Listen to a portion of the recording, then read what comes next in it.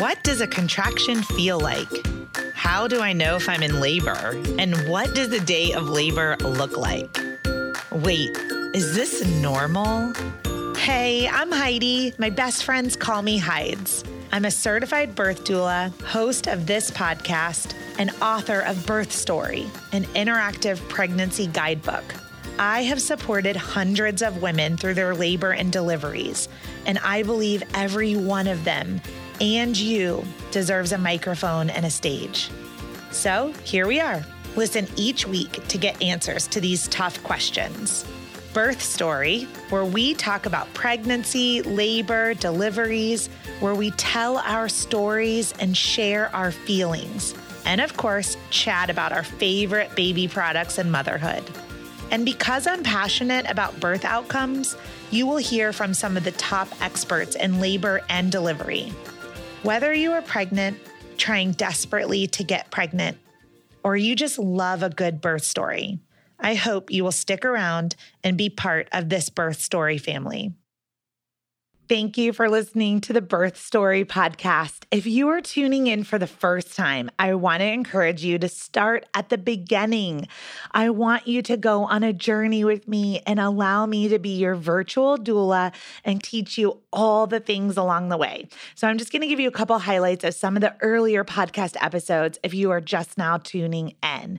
So very first episode, episode 1, you can learn all about me, who I am, why I became a doula, why it is I do what I do, and also my very own birth story with my second child, Jagger. Then I've interviewed some really cool CEOs. So episode 3, Tori Jones is the CEO of eShell Triangle, and she was also featured on Rachel Hollis's The Rise podcast.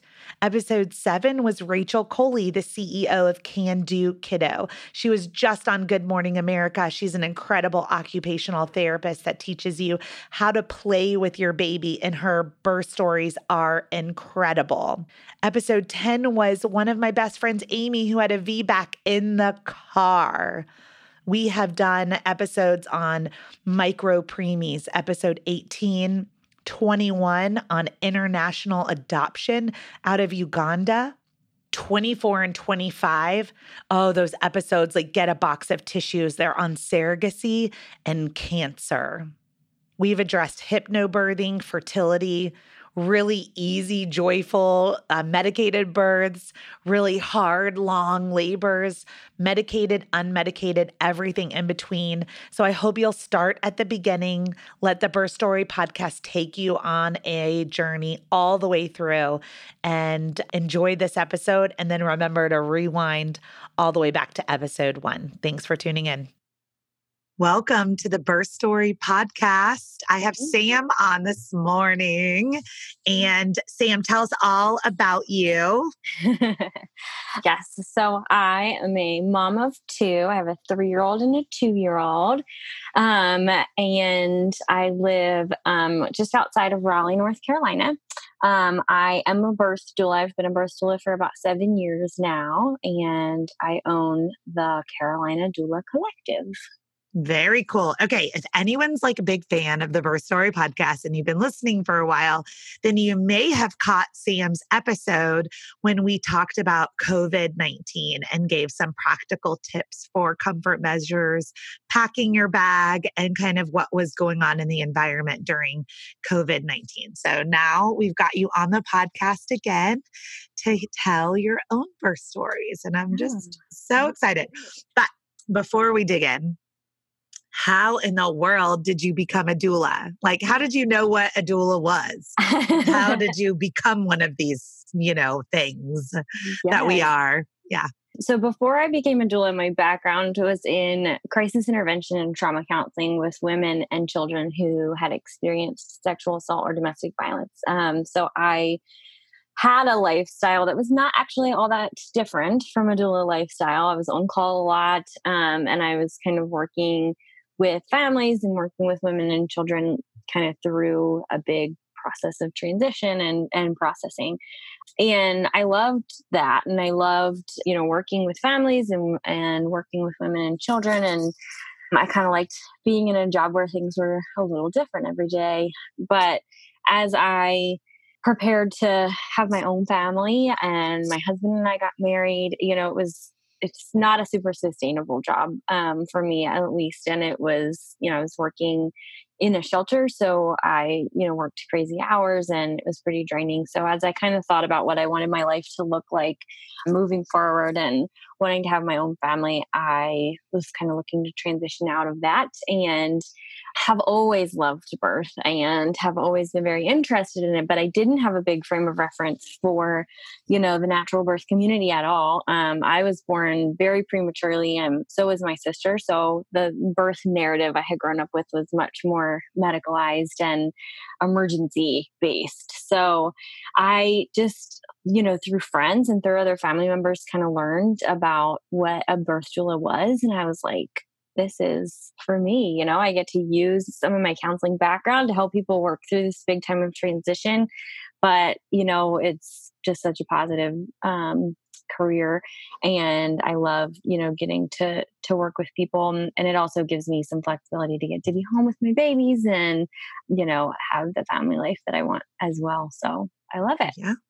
I love it. I always say flexibility, but not too much flexibility. Right. It's I was like, up until someone goes into labor, and then I have every client's birthday like on lockdown who birthed on my own children's birthdays. Yes, exactly. And Yes. Halloween and, all the things. I know. I'm like preparing for Easter right now. And last Easter, I was at the hospital at a birth for 32 hours. So I was like, what did we do for Easter last year? Oh, nothing. We didn't do anything for Easter last year. Mommy was out of birth. Mamas listening, just know that we try to support you. Like your nurses may have a 12-hour shift, but we try to sleep when you sleep. We try to work when you work. And we try to, I have many births just like that, 30, 40, 50 hours. Most of them, I say I'm at your birth 12 to 18 hours, but every now and then we've got these marathon ones, and we wish that upon no one. So, well, I'm so excited that you're a doula and that we're having an opportunity to talk about your own beautiful birth stories. So did you become a doula and then become a mom? Okay. So you were already a doula, Yes, I have been a doula for a long time, actually. For a long time I before became a mom myself. So, okay. like I said, I've been a doula for about 7 years now, and my and you're is 3. So. 3. Okay. So you had a really good framework before you went into birth. This can be good. It can also, be bad. It can, yes. You can have expectations for yourself when you see things go a certain way. And then you said they're 3 and 2. So exactly how close are they? 15 months apart. Yes. Exciting. So my Max and Jagger are 15 months apart. Also. It's very rare to find people with that particular spacing. I always seem to find people who are a little bit closer, 12 months apart, or further away, 18, 20 months. Yeah. Apart. Now mine was very much planned. Were you planned? Not at all. Not at all. Okay. So we did fertility. We didn't do fertility. I just had a long fertility journey, I should say. I just had to take some hormones, but it took about 10 months. And so when I was going for number 2, I was like, well, let's get this show on the road. And 2 came around a little bit easier than number 1. Yeah. But I love them. I have 2 rising kindergartners. They're going to kindergarten together, which is kind of interesting when they're 15 months apart. So I love it now. And they're so close, and I can't imagine it any other way, but it was definitely, an adjustment in my plan. And I feel like sometimes I feel a little guilty saying that, but I think it's important to kind of also be real about the way that life looks and release other mamas from the guilt of, things not necessarily going as they planned and having to adjust their expectations to life. So, yep. All of our stories look so very different, Yeah. When you became pregnant with your oldest, how did you find out you were pregnant? Yeah. So, we did plan my pregnancy with my oldest. I have wanted to be a mom for as long as I can remember, and was very excited. My husband and I had been married a number of years at that point, but we got married very young. So we had kind of waited to get through schooling and kind of getting settled-ish in our lives. Things became very unsettled during my pregnancy. So I can talk about that a little bit, but we had planned it, and I had an IUD in place beforehand. So I kind of got that removed and then was very lucky to get pregnant right away. So my first cycle after getting my IUD removed, I got pregnant and had really, I knew like the whole week leading up to that missed period that I was pregnant. I was already like having breast pain and symptoms and stuff like that. But so I had taken a number of tests already that week and they had been negative, and I was kind of like, this is annoying. So I woke up and went to the bathroom, took the test at like 6 or something. And I almost didn't look at it. Like I had already taken so many tests that week that I was just like, whatever, this one's going to be negative too. So I like left it on the counter and went back and laid in bed and was like, well, let me check. Like, I don't want to later be like, oh, I didn't check it in the window and maybe it's not right. So I went and looked at it and it was positive. And I was like, my husband was still asleep and he was asleep in another room. So I like kind of panicked and was like, that looks positive. But it was, it was lines. It wasn't like the nice little like pregnant or not pregnant digital one.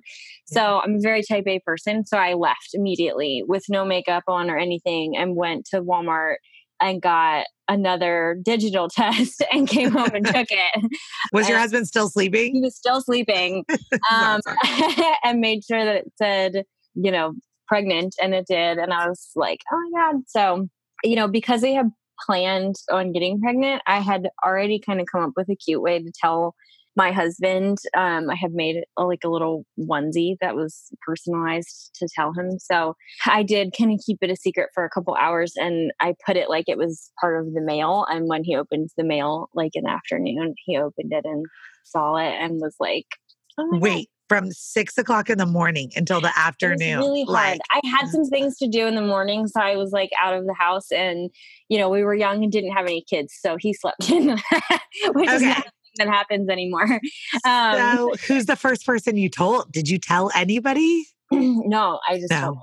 Yeah. Okay. Yeah. Wow, I did call my doctor's office and ask to get a blood test for later in the day, and did that. But I waited and told him. So that was very exciting.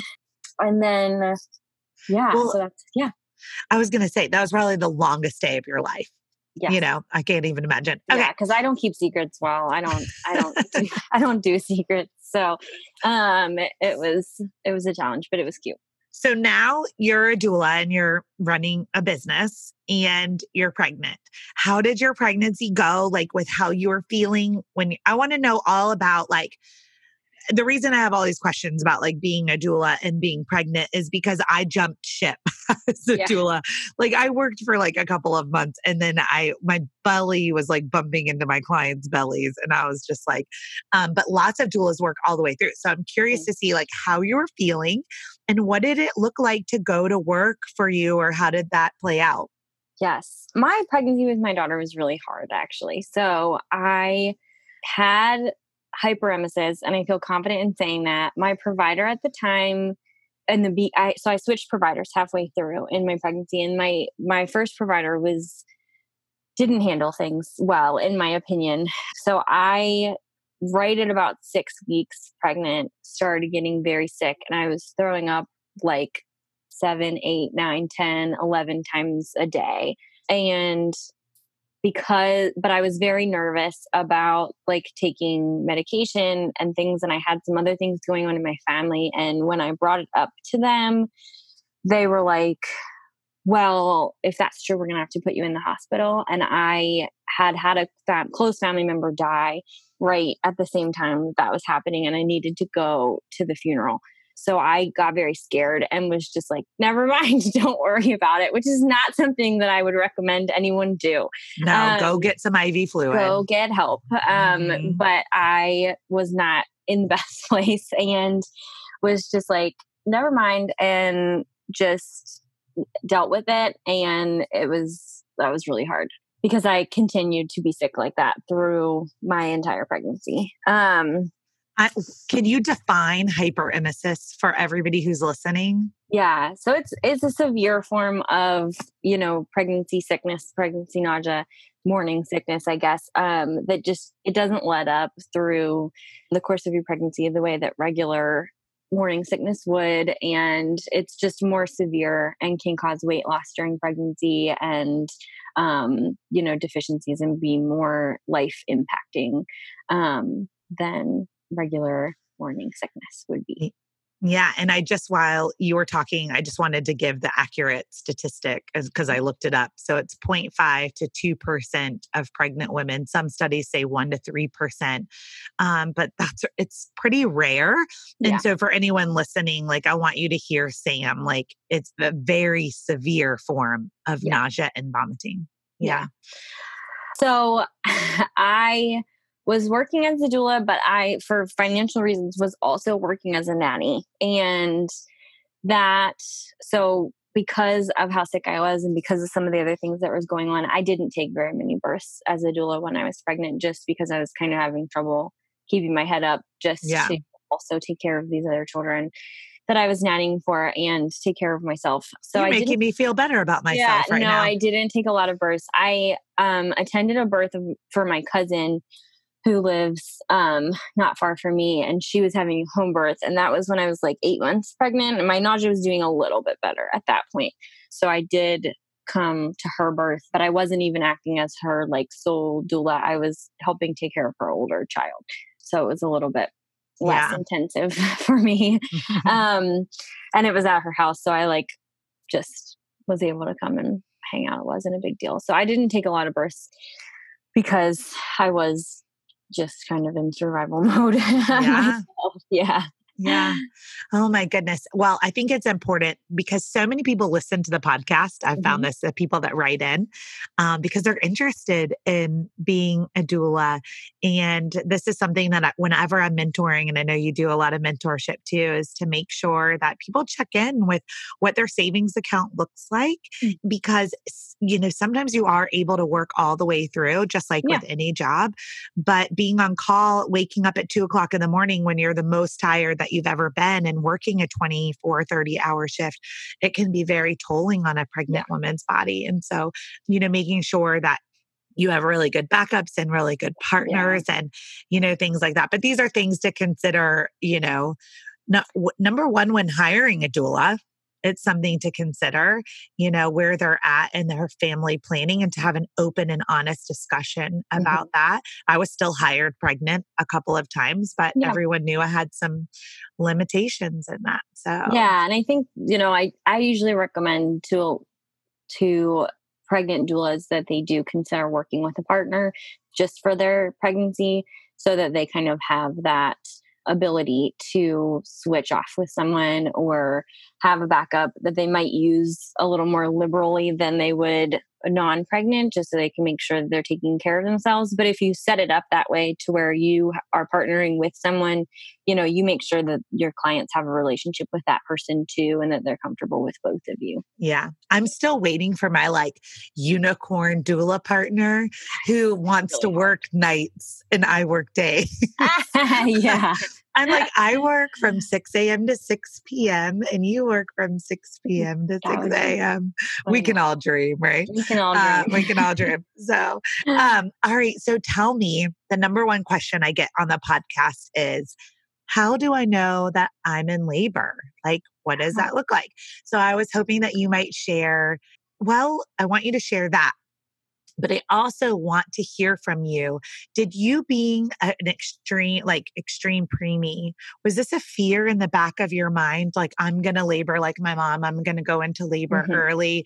I probably jumped ahead too much because I wanted to hear from you on that. Like, where was your headspace as a doula, but also as a preemie? And then how did you know you were in labor? Right. Yeah. So outside of the sickness, my pregnancy went well and wasn't complicated, and my daughter was doing a really good job. We didn't know that she was a girl at the time. We waited and found out at the birth. So my pregnancy, outside of me being sick, had gone pretty well. I did switch providers at 20 weeks, which was one of the best decisions I could have made. But it also gave me more sympathy for my clients that have to make that decision just because it was a lot of pain. But yeah, I was anxious about it because it was my first, baby. And I knew logically that, my mom's experience probably wasn't going to have a lot of bearing on my experience. But at the same time, it's hard not to worry about the unknown. And I was worried because I didn't want that to happen. And my mom never really knew why she had two preemies. My dad was in the military, and she was kind of just cycled through military healthcare and didn't have like a cohesive provider or experience or anything like that. So she never really found out why that was the case and why it had happened twice. So I was nervous about it. When I got to like the 28-week mark, which was around the time that my mom had gone into labor.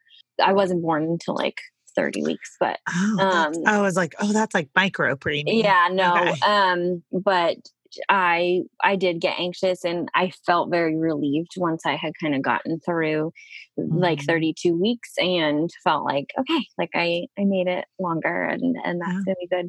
So, I had some anxiety about it, and then I didn't have that anxiety the second time because I felt like, I had made it through the first time. And my daughter was born at 40 weeks and 3 days.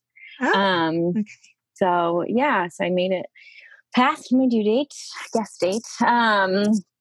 So I had a little bit of prodromal labor with both. Well, I had it with both of my pregnancies, but with her, so I had some kind of stop and what that means is like stop and start contractions, and that are a little bit different from Braxton Hicks, where it's just like the tightening, like they had felt like contractions, and they would kind of start around the same time every day for a little while and then not intensify. So they would be like 4 to 5 minutes apart, but they wouldn't intensify or get closer. And then eventually they would just stop. So that had happened a few times, and it's terrible. It's prodromal labor sucks. It sucks. Is like it's every doula's nightmare. It's every mama's nightmare. But like, really, let's talk about this for a minute because we don't do enough talking about prodromal labor. Yeah. It's so normal. Very normal. I feel like it's less normal to just like, I'm in labor, And, I've done a lot of thinking about this because I had like 5 days long of prodromal labor with my first. And I've done a lot of like just reflecting on it. And I really have gone back to like what you just said with guest date, right? Like I really feel like the purpose of prodromal labor is like, well, if you don't have a guest date and you don't have a cell phone and you're working out in the fields and we're not in the culture and society that we're in today, but we go back to like primal mammalian birthing. I really feel like prodromal labor is your body speaking to you. Yeah, like, that's a really good thought. Hey, Sam, it's time to get safe. Right. I'm just want to share with you like a little bit of what it might feel like, but this is my warning sign to you that you need to go home. You need to get out of the field. You need to get some food. You need to gather some water. You need to get to your birthing, nest. So anyway, so I've done a lot of reflecting, like, because the first thing that happens to you when you have prodromal labor is why me? Right. Why? Like, why, God? Why? Like everyone else. Mentally and emotionally challenging is the main thing. Like physically, it's tiring, but it's not awful. It's just like, it's mentally and emotionally challenging because you kind of like gear yourself up to go into labor and you think like, this is it. And then it doesn't turn into anything. And then you kind of second guess yourself a lot. Yeah. But no, I love that. And the way that I've kind of always thought about it too is like, the birth process is complex, and even though it's natural, it's complex. And I think sometimes our bodies kind of need to like rev up and try to like get all of the puzzle pieces in sync of like your muscles and your hormones and the baby and like everything communicating with each other to kind of make the process happen. And, you just kind of have to rev up and die down and rev up and die down. But so I had that for a while. I don't even remember honestly how long. So this is the next key question. Yeah. For someone who goes into prodromal labor and it's like, oh, I'm in labor. Oh, no, I'm not. Oh, I'm in labor. Oh, no, I'm not. What was different? How did you know, oh, this is labor. This is not stopping. Yeah. What was the difference? So when I finally did go into labor for real, the contractions were much more crampy than the prodromal labor contractions had been.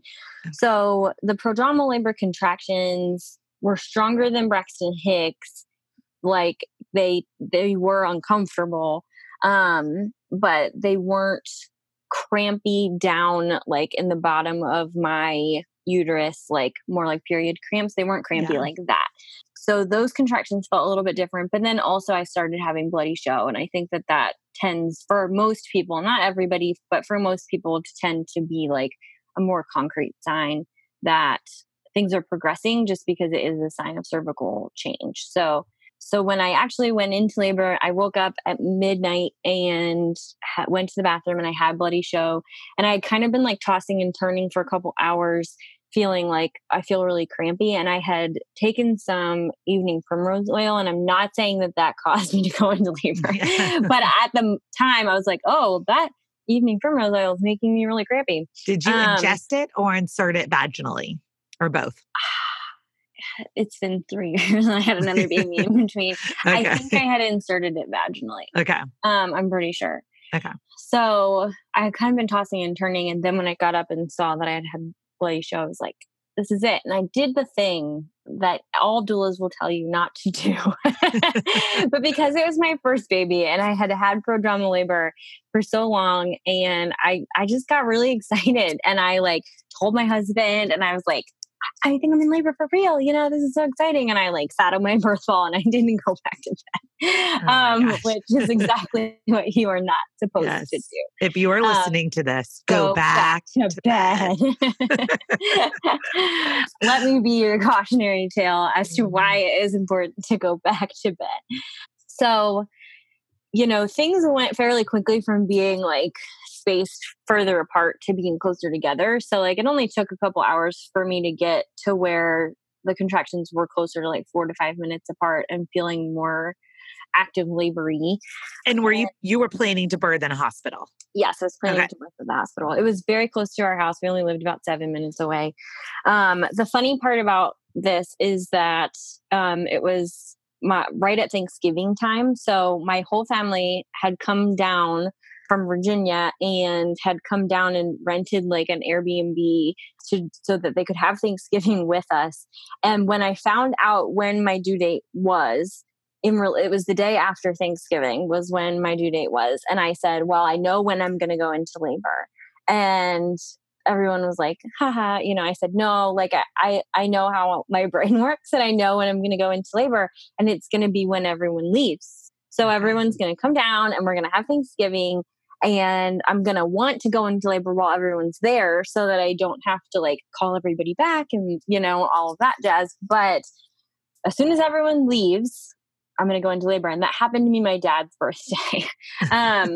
So midnight on that day that I thought I was going to go into labor is when I did go into labor. Wow. So everyone had left 24 hours prior, if not, maybe not even that. So I called my mom because I wanted her to be with me during labor. And I called her at like 1 or 2 in the morning and she answered the phone and was like, what's going on? And I was like, exactly what we knew was going to go on. So could you start to get ready to come back now, please? Oh my gosh. I love this. Okay. So did you have a doula?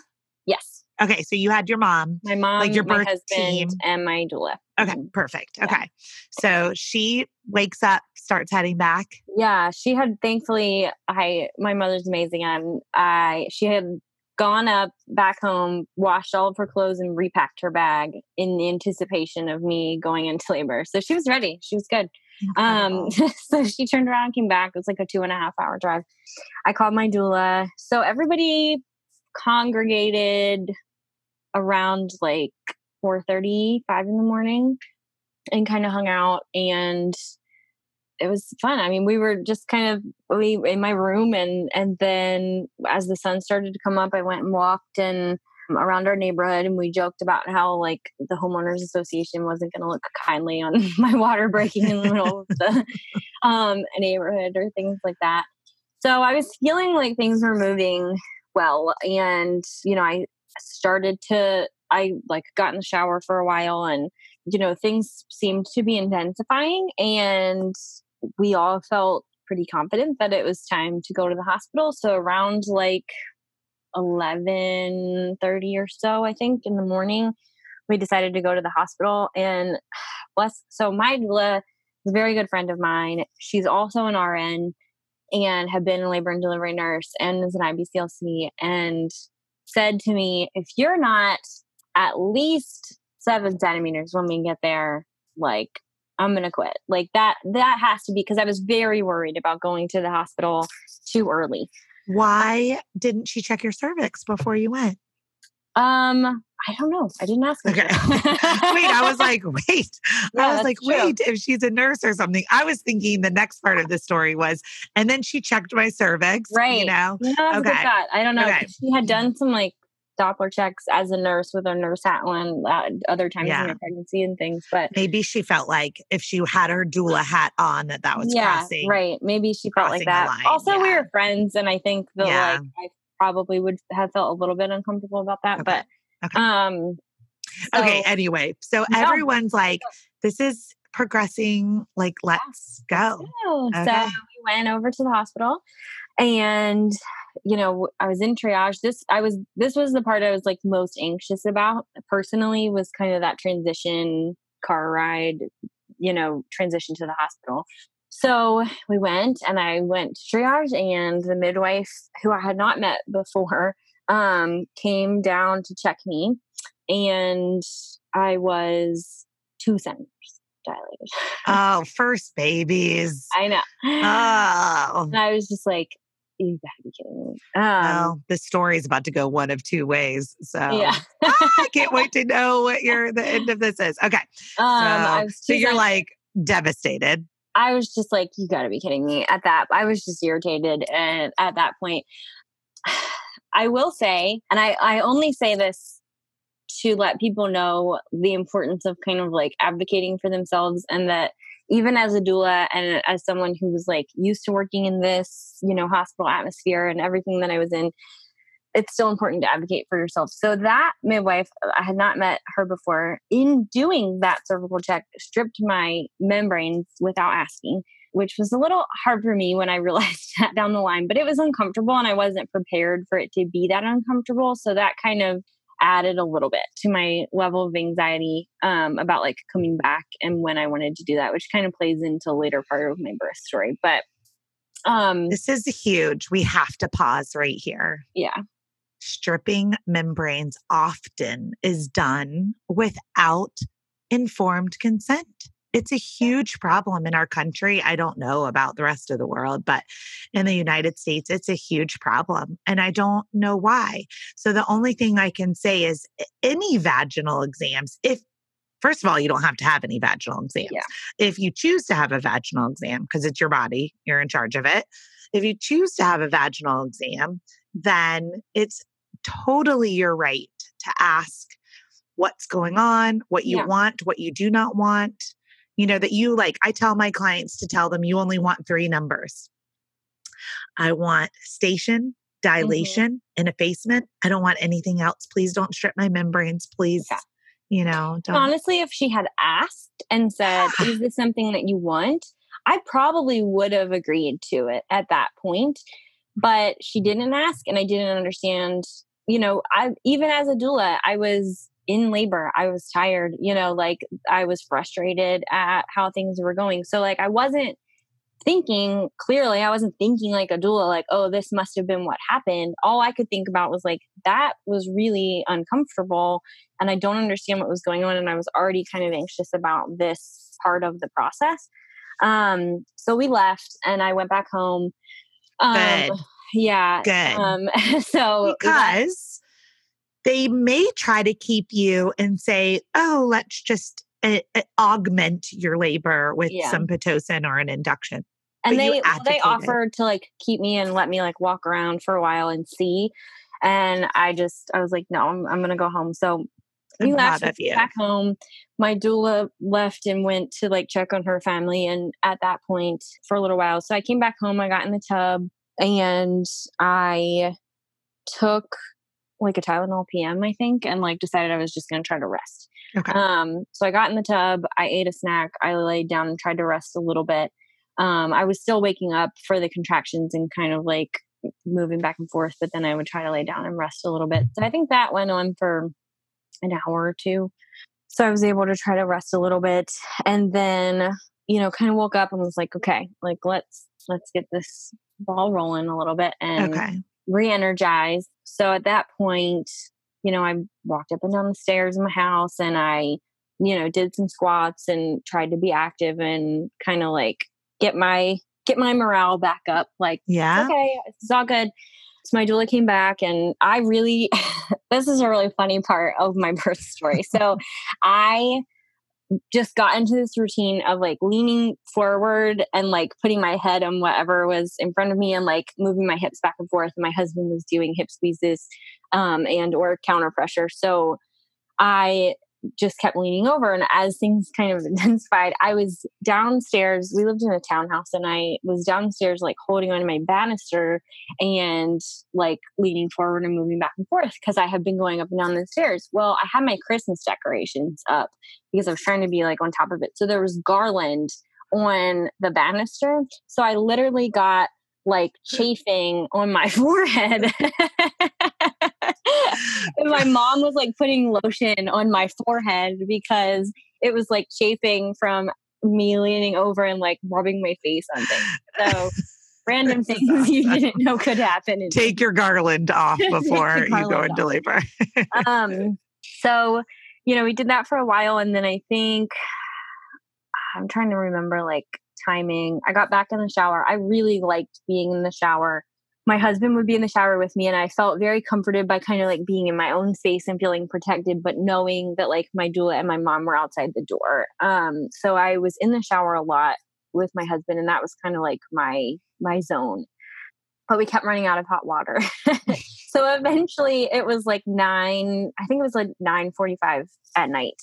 At that point. Oh, wow. Okay. So we and were what there. What time had you gone to triage in the morning? Around 11:45, 12 p.m. So, okay. So the whole afternoon and evening, I was back at my house.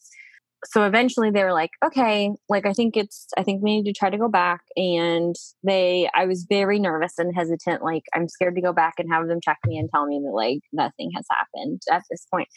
But they eventually convinced me to go by bribing me with unlimited hot water that I could go to the hospital and get in the shower and the water would stop running out. Okay. So we went back to the hospital. It was a different midwife at that point, which was a blessing. And I got checked again and I was at a 5, I think. So they went ahead and admitted me. And this hospital that I was at did allow for water birth, but you had to bring in your own like inflatable tub and have somebody set it up. So my doula went ahead of us to the room that they were going to admit me to and set up the tub and everything. So this is so cool. We don't have anything like that in Charlotte. I know. Wow. It's a very unique situation. They were doing it as part of a study. So you had to like sign some papers and stuff, but they were doing it as a part of a study on hospital water births. So cool. Yeah. Offline, you're going to have to tell me where you birthed that. Yeah. I'm so excited. Okay. So she got the tub set up and everything. And I had to do like a 20-minute strip of monitoring before I could get off of the monitors to get in the tub or do whatever I wanted to do. So I really, at that point, it was kind of a blessing that I had gone through the triage experience once before, because at this point I wasn't anxious about it. I knew more like how I was going to feel, and like mindset wise, I was just, I'm going to be really focused and I'm going to get through it. And like, I got onto the triage bed in hands and knees. I like literally strapped the monitors on myself so that I felt like I had some control over it and was just like, focus, I'm going to get through this and we're going to be done. So I was much more focused and kind of in the zone and got through that 20-minute piece. And, everybody was really encouraging me to still walk around and things like that to try to get things going before I got in the tub. But I'm really glad I listened to my own intuition on that, because I was starting to get tired.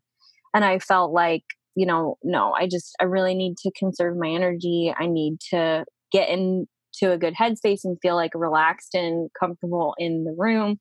I needed to get in the tub. So I had them go ahead and fill it up and let me get in.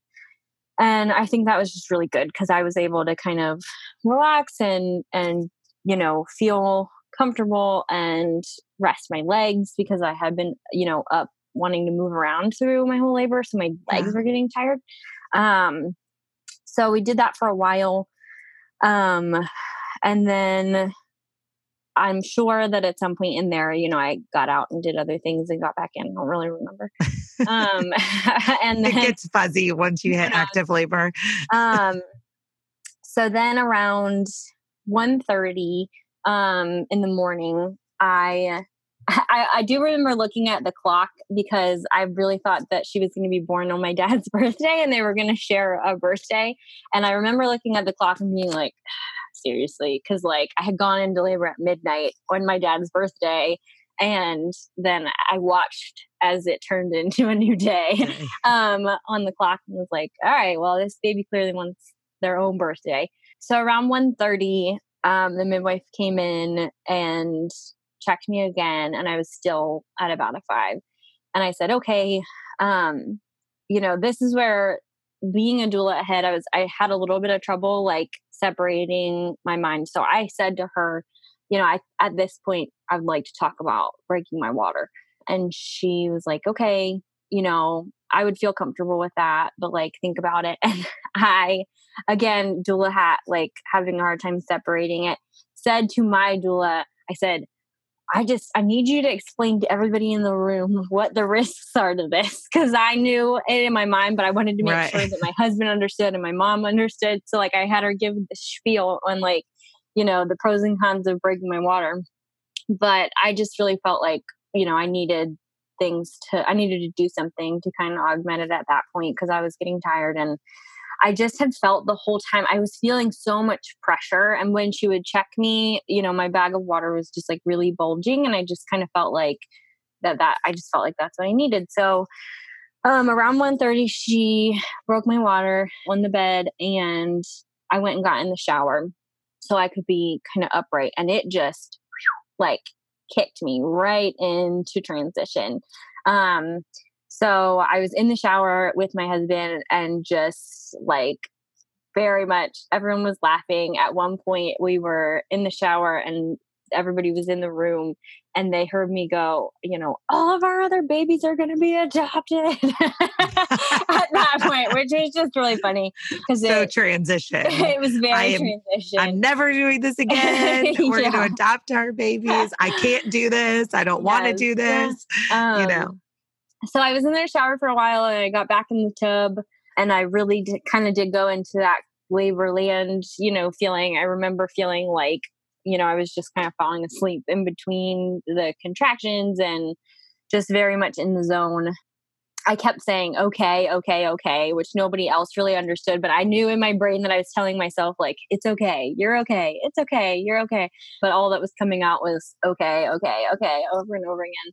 And then I started feeling pushy, but I was, at this point, my midwife and my nurse had asked me a number of times to check me. And I kept declining it, because I was nervous about staying in my headspace and not wanting to get news that wasn't what I wanted. So I was very glad to be in the tub and feel like I had my own personal space around me. And they had asked and asked and asked, and I kept saying no. I was just shaking my head over and over again. No, no, no. And eventually the nurse got a little frustrated with me and was like, we need to know whether or not the midwife needs to stay in here or leave. And I was like, she can leave. So I kind of kicked them out and wanted my own space. And I knew that my daughter was coming, and I was so nervous that I was it wasn't going to be the real deal. And I was just protecting my mental space to think it's fine. I can just do this forever. It'll be good. And so I didn't say anything, and I started getting pushy. And because my doula was also a nurse, she looked at me at one point and she goes, "Was that you pushing during that last contraction, or was that your uterus?" And the next contraction hit, and I only got out the word uterus. And I was just like, "Oh, uterus." And she was just like, "Okay." And kind of like looked, and my daughter's head was like right there. And she went out in the hallway and was like, "You need to come back in here." And the nurse goes, "Well, if we're going to come back in there, she needs to let us check her." And my doula was like, "You're not going to have to. The baby's coming out." So the midwife kind of came in and stuck her hand there, and I like grabbed my daughter and pulled her out. And I remember as she was coming, I really had a very strong urge to push, kind of like a la fetal ejection reflex. Like there wasn't a big pushing phase to be noted. It was like 3 contractions, and then she came out. And yeah, so my husband said, "I'll announce the sex and you announce the name." And I was like, I don't know if to hold your horses, man, like this could still be a while. And then she was born, and he announced that she was a girl, and I announced her name, and it was very nice. And yeah, everything else, it was a pretty cut and dry experience. At that point, I got out of the tub, and I was going to say, what happens with delivery of 3rd stage of labor with placenta in the water? Do they want you to get out and deliver the placenta in a bed, or with this study that you were in? They did have me get out and deliver the placenta on the bed. So I had a few minutes of kind of being in the tub, holding her.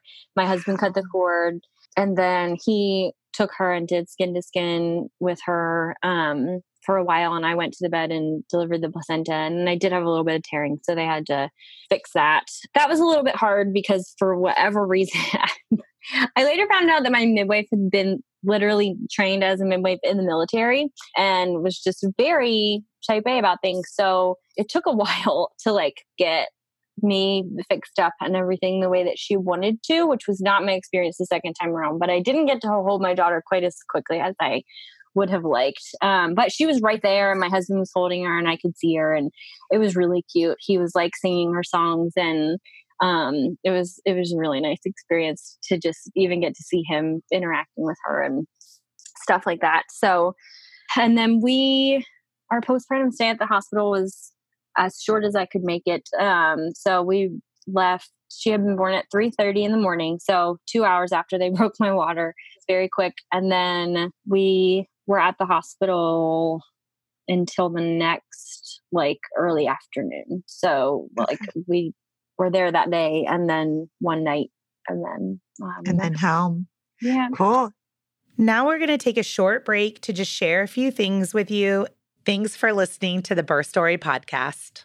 I am so excited to announce the launch of my book, Birth Story, a 42-week guide for your pregnancy, a collection of these birth stories, a ton of doula advice, and journaling prompts. You can order a copy today at birthstory.com. It also will mean the world to me if you'll spread the word about this podcast.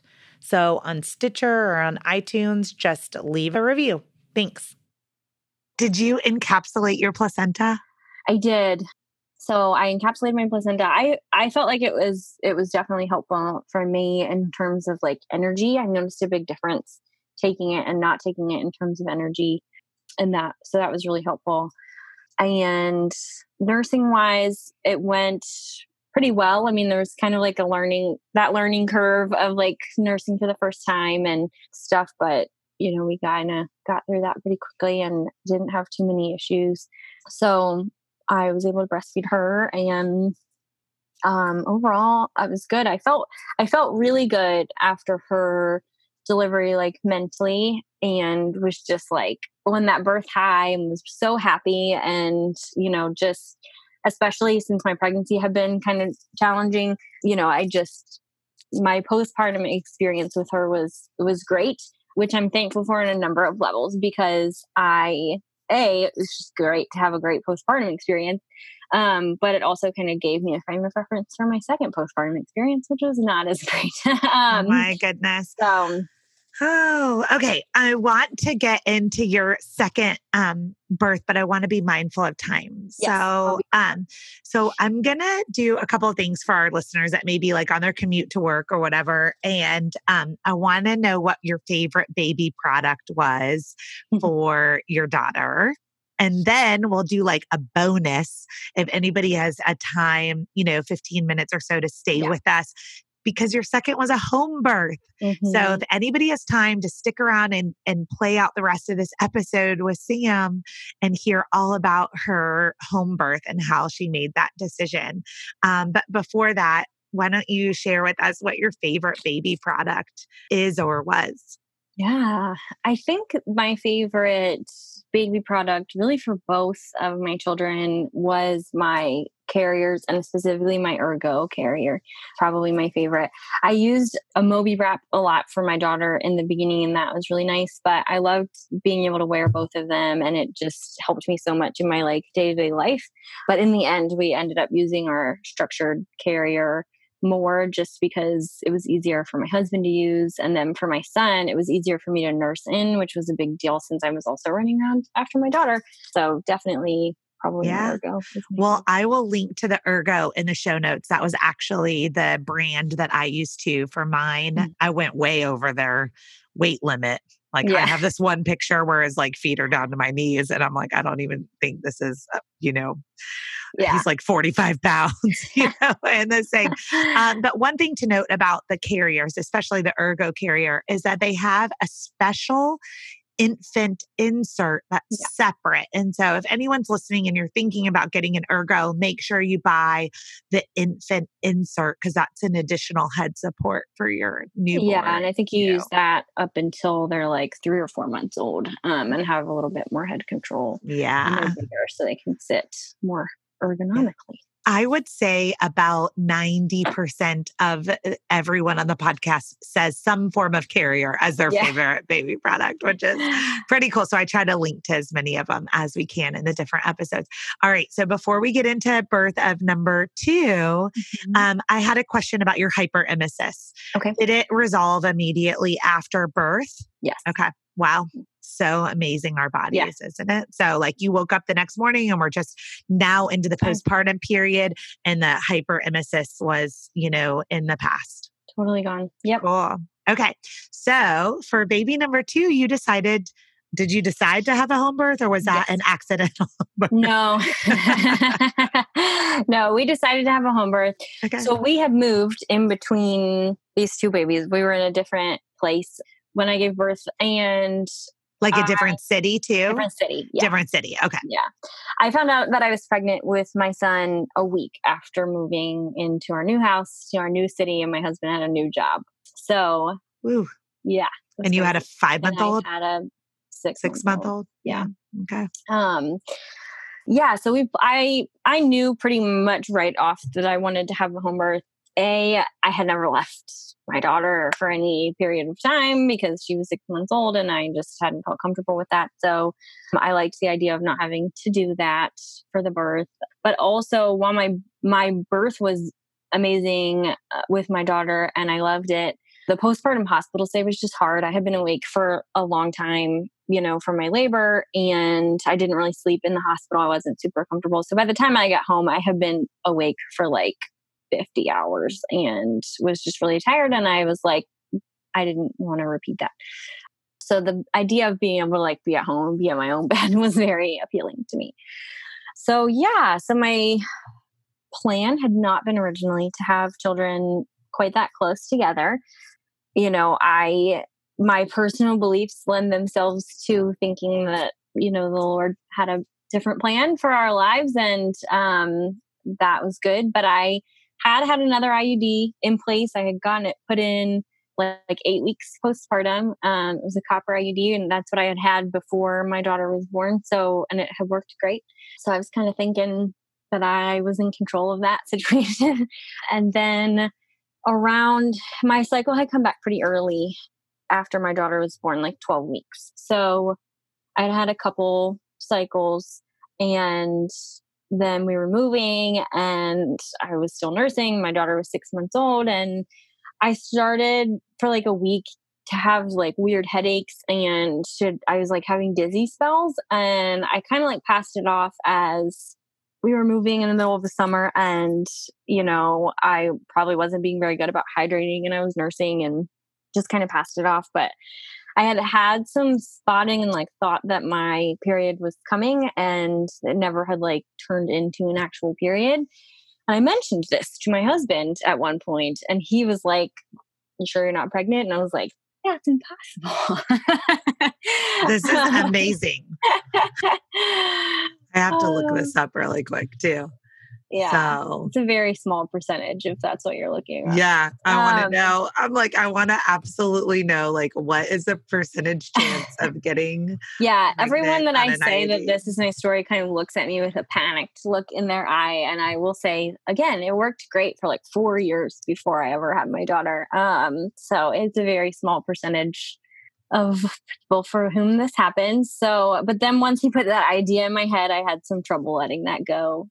Yeah, go ahead and share. Google tells me that the IUD success rate is 99.7% efficacy.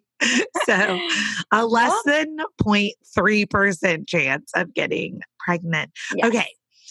Oh my gosh. How far along were you? I was only like 5 weeks. Okay. So yeah, it was still very early. So I had to go to the grocery store. My father-in-law was in town helping us build a shed because we had just moved into this new house, and my rest of my family had been in town earlier. So I had gone to the grocery store to like pick up some stuff for dinner, and was like, well, now he put this idea in my head. I just need to not be worried about it. I'll get a pregnancy test. I'm sure it will be negative. And so my daughter was asleep in her car seat, and I set her downstairs and ran upstairs to take this pregnancy test, not thinking that it was going to be positive at all. And then it was, and I had a panic attack.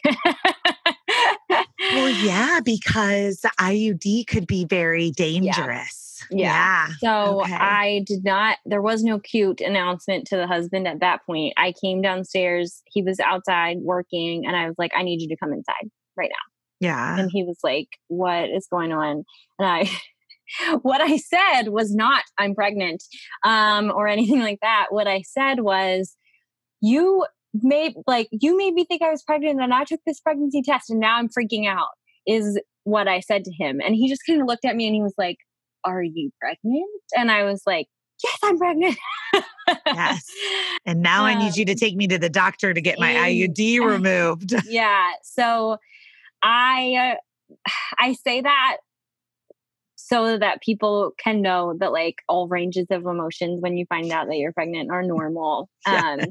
And I'm so happy with my family, and I love my son more than anything in the world. But it was I was shocked. So yes, so I the next day called.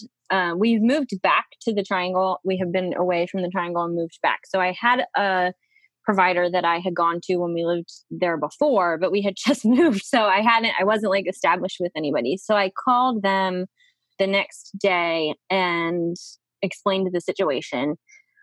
And they said, okay, come on in, because when you get pregnant with an IUD still in, there's an increased risk of ectopic pregnancy. So I needed to make sure that, it wasn't ectopic. So I went in. It was an And out of that's hospital. because it changes the pH balance in the uterus, which makes implantation difficult. Yeah. Theoretically. 99.7% of the time. 99.7% more difficult. So it was an out of hospital birthing center. So I went to them, and they, went over my medical history, took another test. It was positive. And they were wonderful. I mean, it was handled so amazingly well. They were very understanding of kind of my level of anxiety. They handled that really well. They got me an ultrasound appointment immediately at the hospital that was close by to them. So we went right over there and had an ultrasound. It was not ectopic. It was very early, so there wasn't a lot to see other than like they were like, yeah, your uterine lining is thick, and that does kind of look like an egg right there. And at that point, I did kind of like panic. But again, they handled it really well, and they put us in our own little room while we waited to see the doctor, and were very, understanding that, again, this was a big thing for me to process. And I did decide to go ahead and have the IUD removed right then. So they came in and they removed it. Wasn't a big deal. Now there's like an increased risk of miscarriage for like a week or two following the removal of the IUD, but I had no problems at all, which was actually better than my early pregnancy with my first. I had had a couple spotting, bleeding situations with her, and I had nothing with him. It all went really well. So I contacted the home birth midwife pretty much right away because she has limited availability, and there's only a couple of legal home birth midwives in North Carolina. So I contacted her. Let's explain that really quick too, because there's only I think 6 states in the United States that like limit home birth. And there's such a misconception that it's like illegal to have a home birth. And so will you talk a little bit about how it's not actually illegal? Yeah, it's not illegal. But North Carolina is a state that has a lot of restrictions on midwives that are doing home births. So in the state of North Carolina, only certified nurse midwives can oversee home births. So that means that they went to nursing school, they were nurses, and then went on to get continuing medical education in midwifery. And this is different from like certified professional midwives who train in midwifery and did not go to nursing school first. So, and then on top of that, there's restrictions in terms of like, you have to be able to provide parallel care with an obstetric practice and have relationships with hospitals and things of that nature. So because the level of restrictions is high, there are only a handful of midwives in the state of North Carolina that meet all of those qualifications, I guess. Yeah. And so this is important if you're listening and you're considering a home birth, just make sure that you find out what the rules are of your state. If you happen to be in a state like North Carolina where there's a lot of restrictions, just know that it is your right to be able to have a home birth. You just have to be able to work around some different things. And then since we're talking about home birth, I'm going to give a shout out. There's a really good podcast that if anyone's listening to your story and is kind of like, oh, I've been interested in home birth, there's the Doing It at Home podcast, DIAH, with Sarah and Matthew Bivens. They're incredible. I've interviewed them. I've been on their podcast and then I've interviewed them on this podcast. So I just want to say that too. So do your research. Really think about, all of the different things that go along with your specific state, and then find the right provider in the right place, for you. So, okay. So my pregnancy with my son was very easy, which was a blessing. I didn't have any nausea. I didn't have any hyperemesis. I didn't have any of that. I had like a couple of mornings where I felt like iffy, but it was totally different. Were you like, it must be a boy then? You think that I would have, but I didn't. We did decide to find out his sex beforehand because I felt like I was kind of done with surprises.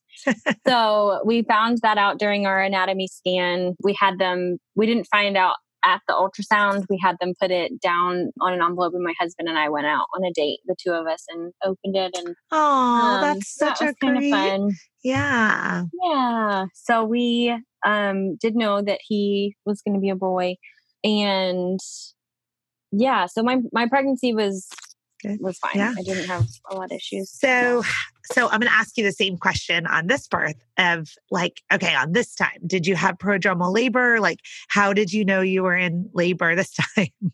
So somehow my prodromal labor was worse this time than it had been the first time.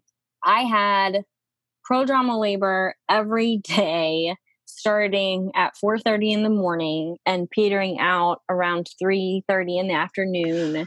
Oh, that's long prodromal labor. Yeah, every day for like 2 weeks. Oh man! So it was very long.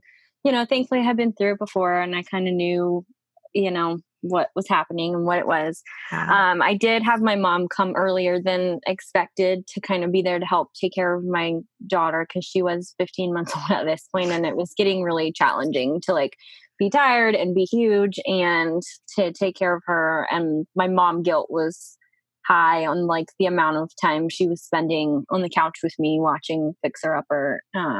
And I was just like, I need help. So my mom came down and helped the last week or so of my pregnancy. And I just kind of dealt with that prodromal labor.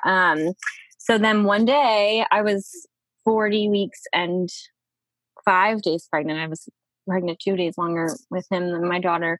I woke up at 4:30 and had bloody show, and that was different this time. So I had bloody show one morning, had prodromal labor, didn't turn into anything. And then the next morning, 24 hours after having the bloody show, the contractions started.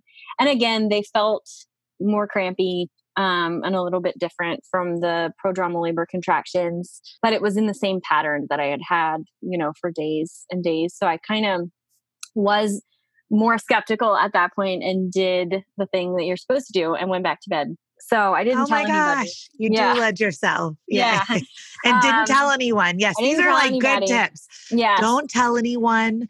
Go back to bed. Don't wake up your partners, Yes. My really good friend, Helen, she has a company, her Aussie Doula and company. And Helen always says, do life until you're doing labor. But she does it in her Australian accent, which is so cute. Do life until you're doing labor. It's so cute. And it's so true, right? Like, because there will be a moment where you can't do life. And while you can do life, just keep doing life, you know? So I did that this time. Yay. Better. Go Sam, go. So I went back to sleep and everything. And then so I had nursed my daughter through my whole pregnancy. And that is one thing that I like if anybody finds themselves in a similar situation, one of my main feelings of panic when I found out I was pregnant again was thinking that it was going to mean that I couldn't nurse my daughter. And I really enjoyed breastfeeding. I felt like, I wasn't someone who super enjoyed being pregnant, but I did really enjoy nursing, and it was a piece of the experience that was really positive for me. And I was so devastated to feel like that was going to get taken away from me before I was ready. So I immediately when I found out I was pregnant, started pumping, trying to build up a freezer stash and feeling like I could still give her milk. But actually my supply did dwindle at a certain point, but it never went away completely. And basically the way that I would describe what it was for me is my supply stopped being responsive. So I had a certain amount of milk, and when it was gone, it was gone. There wasn't she could have nursed all day and it wouldn't have increased the amount of milk that I was making, but I still had milk for her. And because she was 6 months old, she was also just consuming solids at that point, and nursing. So, I didn't have the issues that I was worried that I was going to have. And that's not true for everybody, but I think a lot of people share that kind of feeling of disappointment if they think that they can't nurse through pregnancy, but I was able to do that. So she came in around 6 or 6:30 and nursed, and that really kind of kicked things into a higher gear. But I still got up and I went downstairs and kind of made her breakfast. And I remember emptying the dishwasher and kind of having to stop and work through contractions and then keep emptying the dishwasher. And because my prodromal labor had been so long and drawn out, I just was not wanting to admit to anybody that this was the real deal because I didn't want to be wrong. So, but it felt different to you. It felt different. I knew that it was, but I was just skeptical of telling anybody else. I didn't want to disappoint anybody else. So I kind of did that, but I remember then my mom came down and I started feeling very agitated by the amount of noise and things that was going on. So I went back upstairs to my room. Another telltale sign of labor. Right. So I went upstairs to my room and put my headphones on, kind of paced around, listened to some music. Then at that point, I let the midwife know kind of what was going on. So it was a Friday and she did prenatal appointments on Friday. So she said, well, I'll come over and check you before I go to the office where she did her prenatal checks. So she came over around 9:45 in the morning and checked me. And I was 3 centimeters, but my son was fully engaged and my cervix was pretty thin. So I was really encouraged by that because, from my daughter's birth story, I felt like the biggest thing was kind of getting her low and getting her engaged and then things, up pretty quickly. It wasn't so much about a dilation. And so my midwife, which is great wisdom and usually true, was well, just, prepare yourself for maybe kind of this going on throughout the day. And then like maybe things will pick up and we'll have a baby tonight. And I was like, sure. I said, but also like, remember I told you how things went with my daughter. And like when she was like down there and engaged, like it went pretty quickly. So could also go like that. And she was like, yeah, but we'll see. Like maybe just kind of do your day. And I was like, okay. So she left at like 10 or to like 10:30 or something like that. And I got up and was like, okay, well, I'm going to follow her advice and get ready. So I like went to the bathroom and was trying to like get dressed and put makeup on because we were going to go pick up like Chipotle for lunch, which was right up the street. And I like things just really kicked up like right then. And I definitely like lost any jovialness that I had in between contractions or anything like that. They really intensified. I was feeling like I had to rest in between. So I think I had put makeup on, but like I didn't have a shirt on and I was like not at all. I had never made it like down the stairs or anything like that. So I texted the midwife back and was like, I feel like things are really picking up. And she was like, well, try to take a walk. And I was like, I don't think you understand. Like, I don't have a shirt on and can't manage to make that happen. And she was like, well, just go take a walk on the driveway. And at that point, I got like really frustrated and said to my husband, like, get her here now. Like, I can't do this anymore. Get her here. She doesn't understand because she had just been there, like, to be fair. So did you have a doula? No. So my same doula from before was going to come, but she had to drive because we had moved like an hour and a half away. Okay. So she was now far away. Yeah. Okay. So I called her and, she started to get ready to come.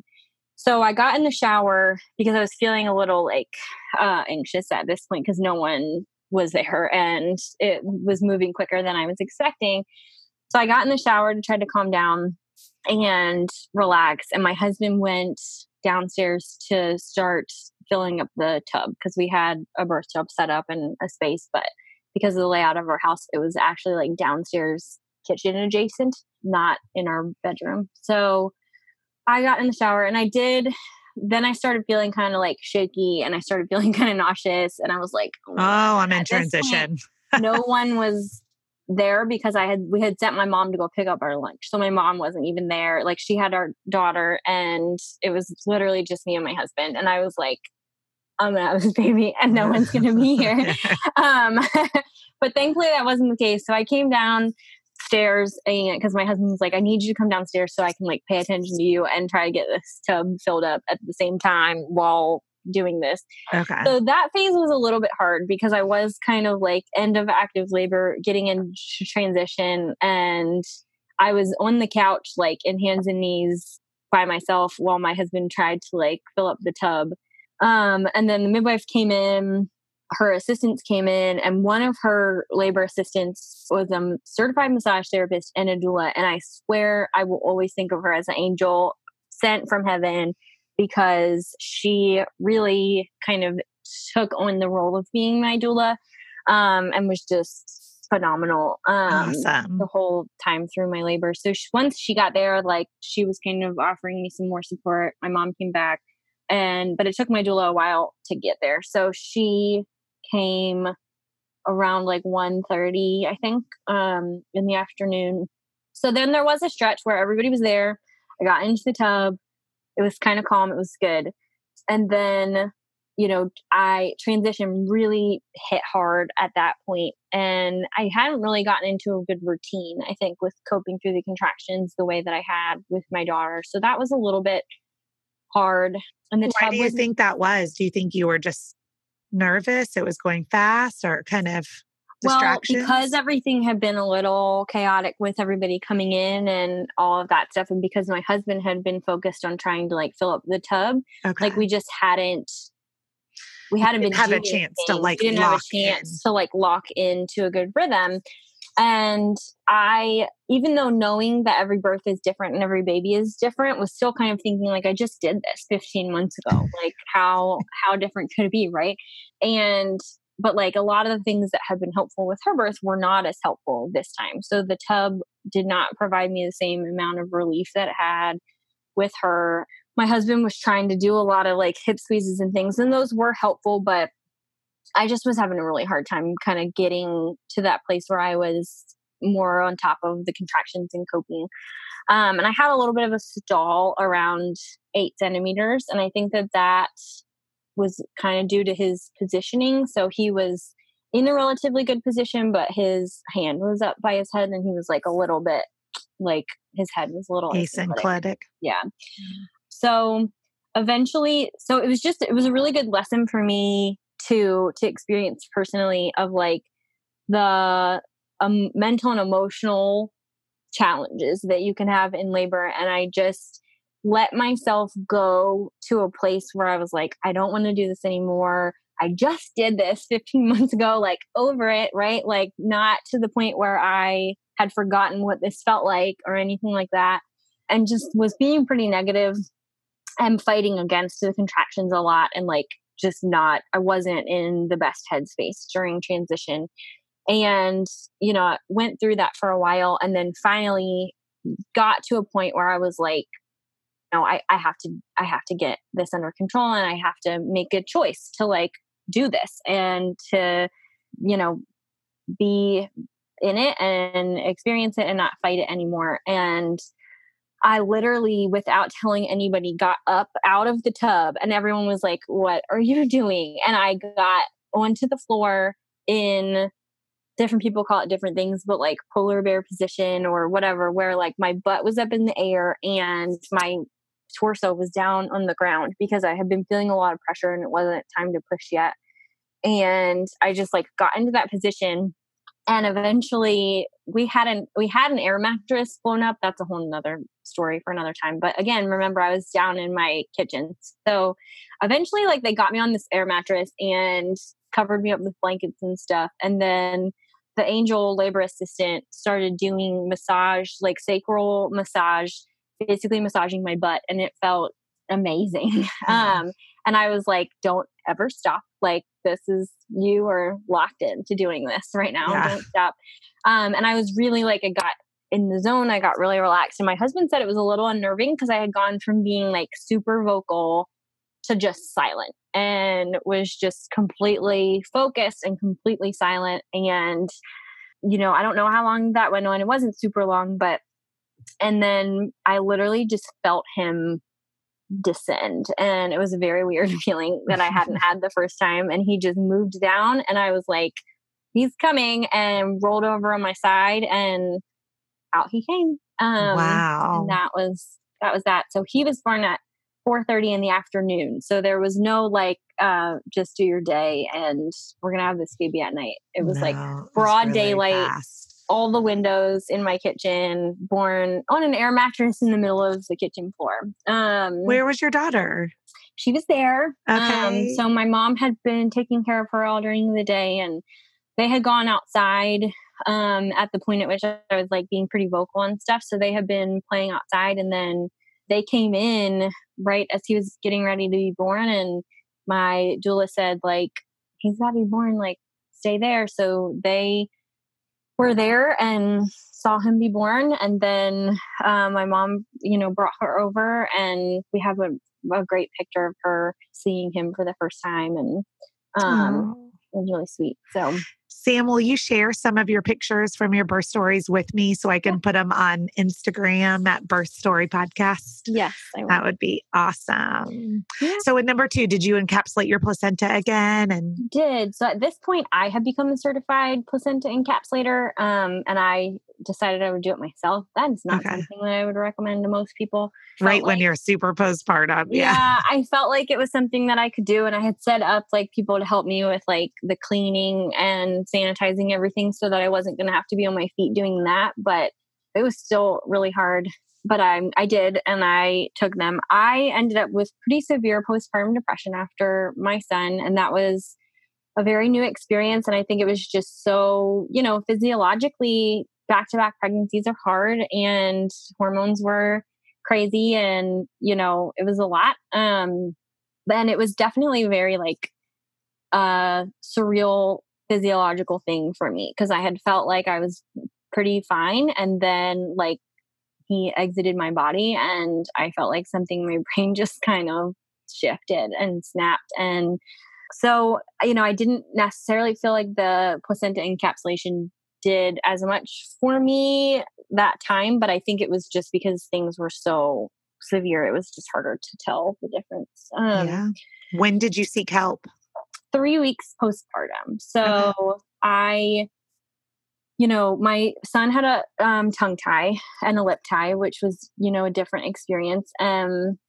I had him looked at like right after birth and it hadn't been noticed. And then, we just went through a couple of really hard weeks of him having trouble nursing. And then he started losing weight. And thankfully, I was still nursing my daughter at this point. So I had a pretty big supply and she was nursing at the same time. So that was also like keeping my supply up.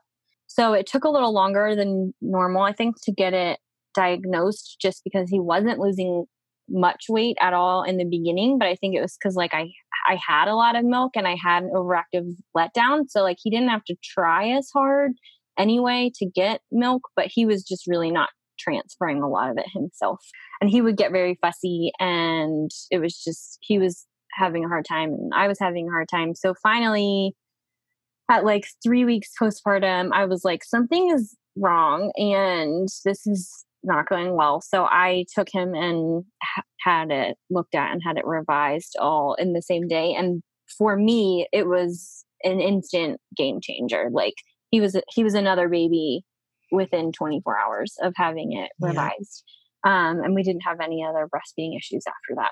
So kind of once I got through that and then realized that I was still just having a really hard time and I wasn't coping very well and things felt very overwhelming. I was having a lot of anxiety and what I would call like intrusive thoughts, like that just were not positive thoughts and were not normal thoughts.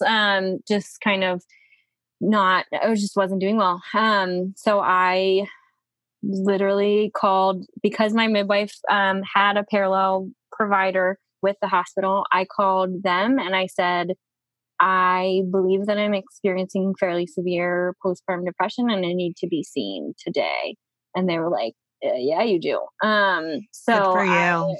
So I drove up there with my son and normally I am a person that wants to do things fairly low intervention, but I felt like for me in that situation, the most important thing for me was to get to a place where I could take care of myself and take care of my children as quickly as possible. And I decided that I wanted to utilize medication for that, in addition to counseling, but I felt like I needed help quickly. So, that was a positive experience for me. And I like to, also just put that out there for people who are looking in that situation and might feel guilty about that. It was the best decision I could have made for myself and my children. I'm so happy that you are talking about this. About 50% of my clients are on an antidepressant through their pregnancies. Yeah. And then even higher percentages will go on an antidepressant and talk therapy and, different things that we have to help with postpartum depression and postpartum anxiety. With my second, we have a very similar stories too, Sam, because, mine were 15 months apart. And I think something was just different with my hormones. Yeah. I was like, floating on a cloud of joy with the first. And then the second one that came crashing down. And I did not take a medicine. And it is my biggest regret because I suffered until I was done nursing a year later. Yeah. And it was for me, that was my story. When I finished nursing, my hormones changed and the cloud of darkness that had been over me for over a year lifted. But if I could go back in time, I would have just swallowed the pill. So now I just say to my clients, if you're open to that, just swallow the pill. Well, I think that was the thing. That's why I was so glad to have those different experiences and to have had such a positive postpartum experience the first time, because I felt like, I loved that time so much with my daughter, and that even in the midst of the darkness for me, I kind of knew what I felt like I was missing out on. And I was just really scared about, missing out on that and not having that time with him. And for me, that was a big motivator, and thankfully the medication was really helpful and I started to feel much more normal within a couple of weeks. And then I also, used counseling and lifestyle things and tried to make sure that I was mindful about getting help, when I needed it and things like that. But it was definitely the right decision for me. Yeah. Well, I've just enjoyed all of our time together today because we did record 2 episodes. Like we mentioned, we recorded about support persons and, just all the things that are going on in our world in light of COVID-19. And then we were able to go through your 2 beautiful birth stories. So I'm so thankful for everyone that is still listening and stuck around or came back to it. I do this a lot with podcasts. I listen to the first birth story, and then I come back for the second. So I'll link to everything in the show notes. And then also we'll have some pictures up of Sam and her beautiful family. So if you want this story to come to life. Another cool thing that I can say as we record this podcast is that Sam and I, because we're on quarantine, we are doing this on Zoom.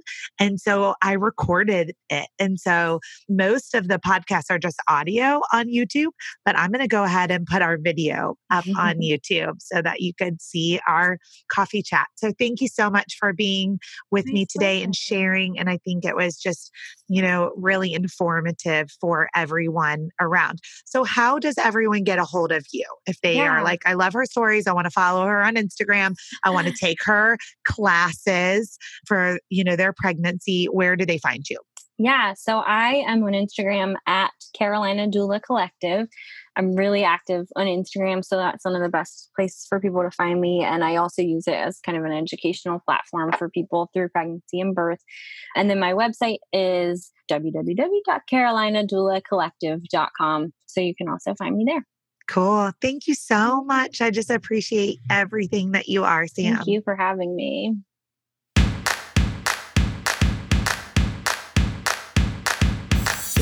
Thank you for listening to Birth Story. My goal is you will walk away from each episode with a clear picture of how labor and delivery might go, and that you will feel empowered by the end of your pregnancy to speak up, plan and prepare for the birth you want, no matter what that looks like.